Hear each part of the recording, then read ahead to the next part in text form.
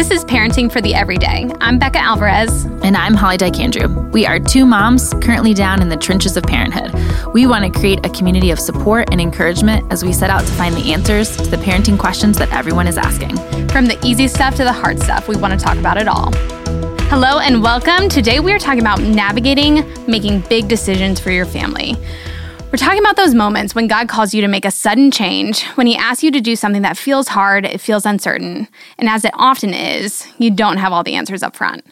We're talking about how to lead your family and your kids through those moments, but before we dive into all of those questions, I would love to just take a minute and introduce the people that are sitting across from us.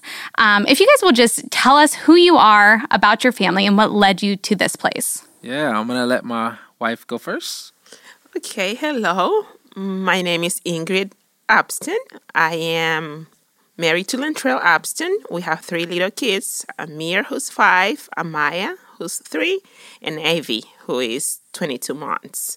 I am from Dominican Republic. I come from a small village in Santo Domingo, the capital of my country. And yes, so I grew up in Juan Tomas, in a small village, going to Bible studies from our missionaries, Paul and Linda Macmillan. So they have been there serving the Lord for more than 4 years. So as a kid, I used to go to their Bible studies all the time. So it wasn't until I was 16 years old that I really gave my life to the Lord. And I was led to the Lord by an American girl who came to my community to lead an English camp. So I remember at the end of the English camp, through all the emphasis they had put on the spiritual, on the gospel, I understood my need of giving my life to the Lord. And that day she led me to the Lord in prayer. And I became a Christian. Since then, I've been walking with the Lord. I love that. Yeah, and so my story as a young man who grew up in Cleveland, Ohio, I really made a lot of bad decisions. Didn't have a father growing up and had role models, but they were like the wrong role models. And so at 17 years old, I found myself in prison, serving 2.5 years. But it was there that I heard about Jesus and I surrendered my life to him. And so I got saved in prison, but I also received like my call to ministry there in the prison. And so when I got out of prison, I got an opportunity to leave Cleveland and move to Mansfield by a guy named Bob, who discipled me, loved me, became like the father I never had. And it was there in Mansfield that I met Ingrid. A couple who knew me and knew her thought to introduce us to one another. And the Lord brought our stories together. I love it. That was a good introduction then. If you're not familiar with CCC, we have the vision here to plant 60 gospel preaching churches in Northeast Ohio in the next 30 years in communities that don't have easy access to a gospel preaching church. And so Lentrail is on our team and is working to be planting a church in the Euclid area. And so as we dive into that, could you guys start by just walking us through the process when you guys decided you wanted to be a part of this mission, when you wanted to apply for it? Ingrid, were you on board from the beginning? Like, who kind of spearheaded? How did you guys navigate that? Yeah, so the burden or the call to plant a church has kind of been in my heart for a while. Moving to Mansfield and being a part of a biblical church there, I kind of long for and kind of question why there weren't many biblical churches in my old neighborhood. And so that's how the burden kind of started and developed. And when we came back from the Dominican and I took a position at the church in Mansfield, I kind of confessed to the senior pastor that I wanted to church plant. And so it was always like on our radar. And so we had moved to a new house and I was stable in that position. But we started to talk about what would it look like for that church to plant a campus within inner city Mansfield.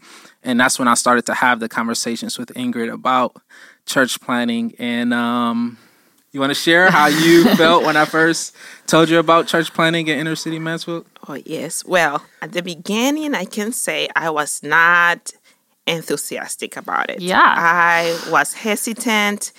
And the reason why is because it had only been a year. We came from the DR. I was still adjusting to the country, me and the kids. And it was hard for me just to leave the place we were living and start again. But also, we were part of a very loving church that had embraced us, supported us, and I felt like we were in the place that we were supposed to be. Like God had opened that door for Lentrail to be in leadership, and really that church God had used that church to impact our lives very much. I told you earlier that I came to know the Lord by a girl who came to my country, and she was from the church. Oh, yeah. Lentrail was being a pastor. We met in that church. We got married in that church. So I thought, like, well, the puzzle is all together. This is it. Where are we going? Where are you telling me about church planning? I think here's where we are supposed to be, probably. But then I realized, like, well, I began to pray and ask God, why am I so attached to this place? I just came from the DR where I was living for all these years, and I'm just being here for a year. I shouldn't. And I began to scan my heart and ask God, search me, well, what is there? And I remember taking a step back and letting her know that, hey, this is a burden of mine and I feel called to this.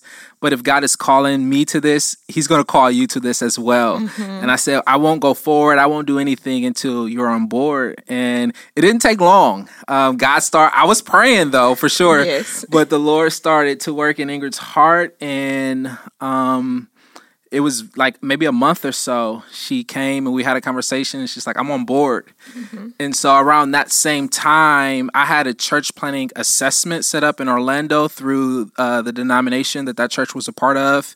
And around that same time, I met Richard White and some of the Orchard team, and we started to have conversations about what would it look like to church plant with Orchard. And they actually came down to the assessment in Orlando with us, and that's how the relationship started, and we ended up connecting with Orchard.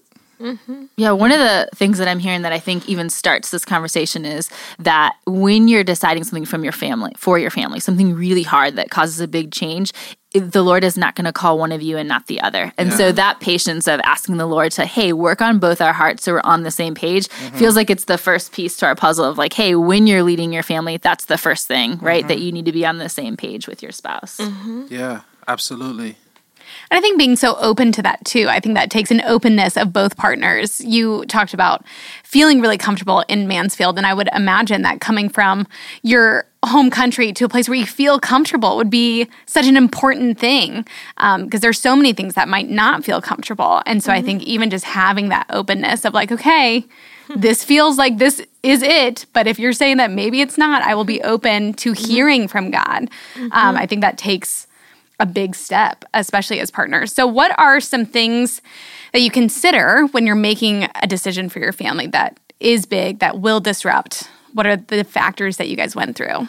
Yeah, because even with church planting, there's so many unknowns. Like you're going to a new community. Like I'm thinking, like, where do you live? Like, what are the things that you guys are like considering at this part in your process? Yeah, there were a lot of dynamics. I mean, of course, when you have younger kids, you think through that. There was like a park right behind our last house, and so we were kind of thinking through what would that look like. And I just want to say, like, you want to be mindful of family. You want to be mindful of, the kids. But ultimately, you just trust the Lord. And I can't boast on this enough how the Lord provided every single thing we needed. And so at our new house, we have a park right down the street. There's, just a big backyard. And we were like very open about the house we bought. We just really wanted to get into the community, but even the house we bought is just like perfect for us. And so we can kind of get caught up in the details, but I just want to take a step back and say, like, the Lord knows what we need and he will provide it. But you consider the family, you consider school systems as much as you can. You consider all the dynamics, but at the end of the day, you have to step back and trust the Lord. Was there ever a time that you doubted it, that you thought like, ooh, we got this wrong. Like maybe this wasn't what he was telling me. And if you had that feeling, how did you move past it? Yeah, I would say for me personally, no. I feel like there's been like just checkpoints of affirmation throughout the journey. And so just little things that have just kind of brought affirmation like, yeah, we are on the right path. I don't know. What about you, love? Well, not really. I know that God has a heart for the lost. I know that the calling to church plan is a God thing. And I knew we were in the center of his will. So I haven't had any doubts that this is Do you right know thing. that you're in the center because even some practical things of, hey, when you're raising kids for our listeners in really hard times, what are you doing? Because you're praying, you're in scripture together. Like, what are the things that make you feel certain like you're where God wants you to be? Well, I have so many. I have journal, like through the process of struggling and asking God speak to me and telling him to pray for me because I'm not there yet.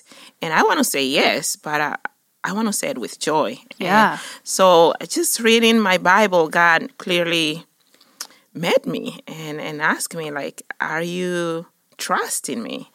I remember God saying, one of my fears was safety and security for my kids. It's just God encouraging me and assuring me, like, security is not a place, it's a person. Yeah, you're not safe really because good. you're in Mansfield or in the suburb. I am your protector. Trust me. So just walking with God and in prayer, He gives us what we need. And He met me, in the process. What a beautiful statement of security is not a place, it's a person. But even you bring up such a good point that I feel like I keep hearing over and over again of just journaling and the importance of journaling because you give God then the power.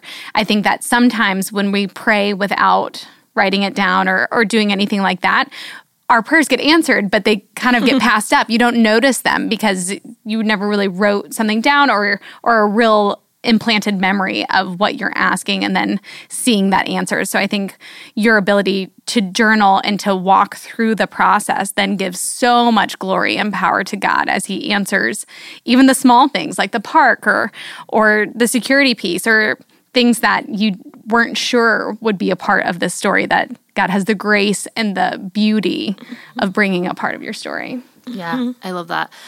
And if you guys are like, hey, this is exactly where God wants us to be, we don't have doubts about that. God has met us in that. But I'm assuming, and you can correct me if I'm wrong, that doesn't mean it hasn't been hard. And so, I don't want to only have rose-colored glasses, that when you follow the Lord and you lead his will, it is just joy and easy and peasy. And so, speak a little bit to those hard moments and how you walk your family through those. Yeah, there's definitely been hard and trying times, and wanting to be open and having people in our house, but also, protecting our kids. And there's a lot of things that we kind of struggle with. Sometimes not in the very beginning, not having a huge community, so no babysitters, not being able to take as many date nights as we would like to, and me oftentimes working hard and long days and getting home, and I'm just exhausted, and yet the kids are ready. They want to play. They want daddy, right? And so, and I can think of many more, but I remember very early on before we moved, sitting the children down and telling them we're going on a mission for God. And I said, do you want me to be like Jonah? God is calling daddy on a mission, and you all as well. Do you all want to be like Jonah, or do you want to obey God? And they're like, yes, daddy, we want to obey. And so, and just kind of reflecting on those times now in the mission. That was before, but now that we're like in the thick of it, we have to remember we're on a mission for God and continuing to just cast that vision for the whole family and for my heart as well. What about you? Yes. One of them has been finding a district school, schools that are good district or Christian school in our area. Really, we don't have any. And just praying that God will open a door that our kids could have a good education and be in a safe environment. Sometimes that's.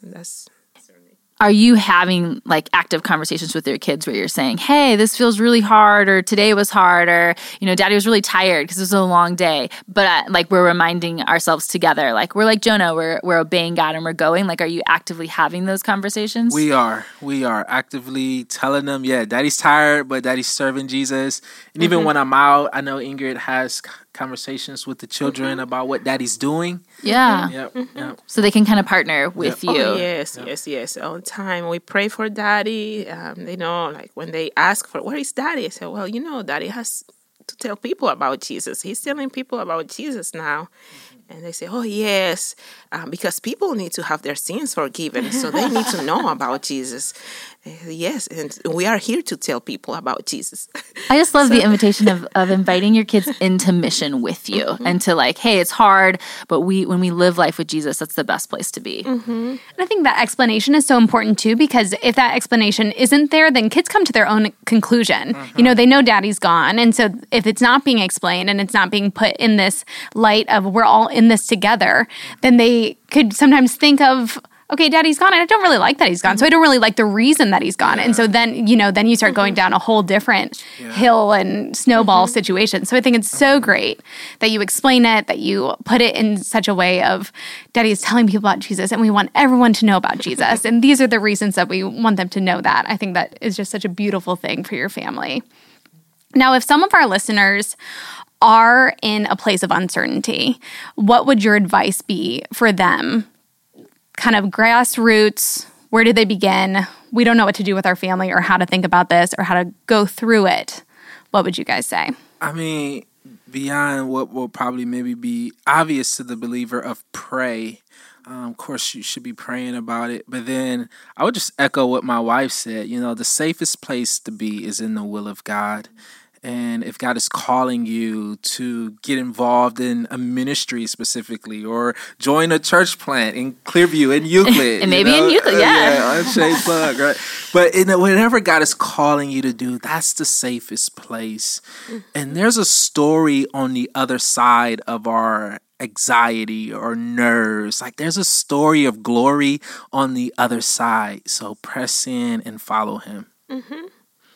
Yes, and if it's a couple, a family, I would encourage them to be united and to agree and to go forward together and be patient. Like my husband was patient with me until I got to the point of saying, yes, I'm all in, and at the end of the day, I knew he's the leader, that I had to follow, but he gave me that time to be ready and to be on board. So I appreciate that very much. Yeah, it almost seems like it's just a mind shift of thinking through. Like, I want to know how, like, God gave me this family, and so how do I serve him with it? Versus, what does God going to give me for my family? And so that's just what I hear from you guys of leading your family through a place of, hey, how do we live life with God and honor him? And we know that he's going to show up for us. And I just think that's been really impactful for me. And you guys have been so transparent with just that this is something that you're so sure of and that you're in God's will, but it's still hard. It doesn't make it easy. So when you are in seasons of extreme difficulty, whether that means that, Lentrail, you're gone a lot and you are needing to hold it down at home and it's hard and it's stressful, or vice versa, what are ways, one, that you recognize that you guys are in a hard place, and second part of that question, that you come together to fix it or to kind of ground yourselves again? Yeah, it's a great question. So indicators that we're in a tough season, it could be unnecessary showing frustrations or, rushing through dinner time. So we try to make dinner time a sacred time where we're, gathering together. We have a little, I don't want to call it a ritual, but it's a habit that I think proclaims Christ, where we light a candle and the whole family say Jesus is light. But I think we're in a tough place if we're rushing through a family time like that and not, in the time that we do have as family, making the most of it. And I know that my wife, and I love this about her, she, in grace, in humility, she challenges me, whether that's put the phone away at the table or let's remember family time is family time at the table. And so definitely just keeping communications open and being able to speak into one another's lives when we see each other, not in the most healthiest space. I don't you want to speak more into that? Yes, I think accountability to one another. Like Lentrail can tell me, okay, if I'm kind of irritated, like slow down or give me a look, and I know, okay, I need to slow down. Or vice versa. No, I tell him, babe, you are being a little bit. So accountability has in. He watches for me, I watch for him, and I think that helps.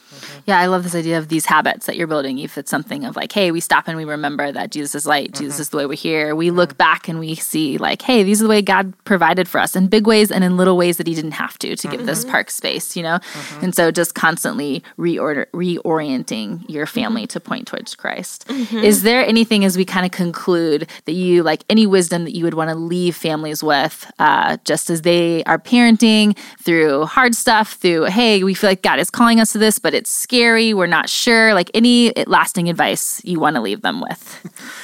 I mean, even if like the Lord is not calling a family into like a specific ministry or get involved in a specific kind of ministry, parenting is hard in general. Yeah. And so all my dear parents out there, know that God's grace is sufficient. And Paul says in 2 Corinthians chapter 12 that his power is made perfect in weakness, in our weakness. And so hold on to that. God didn't give us children because we were strong. God gave us children, and through our children, he's going to use that to make us strong in Christ. And God's grace is sufficient. So press on, hold on. His power is being made perfect in your weakness. Yes, and when you face fears, like as a mom, sometimes we can be very fearful for the future, where they're growing. Just to remember that God is trustworthy and that he has his best interest in mind for our kids. I wanted to protect my kids, but God said, I care more than you. Like, I'm going to protect them even better. So just trust God that he has the best interest in mind for your kids. They are safe in his hands. A perfect note. I feel like that is perfect. Guys, thank you so much for being here. Thank you for sharing with us, sharing your story, sharing parts of your family, and thank you for just your diligence to follow God's will for your lives, for your family. We learn from that. You challenge us, and so we so appreciate it. This has been Parenting for the Everyday. Tune in next time.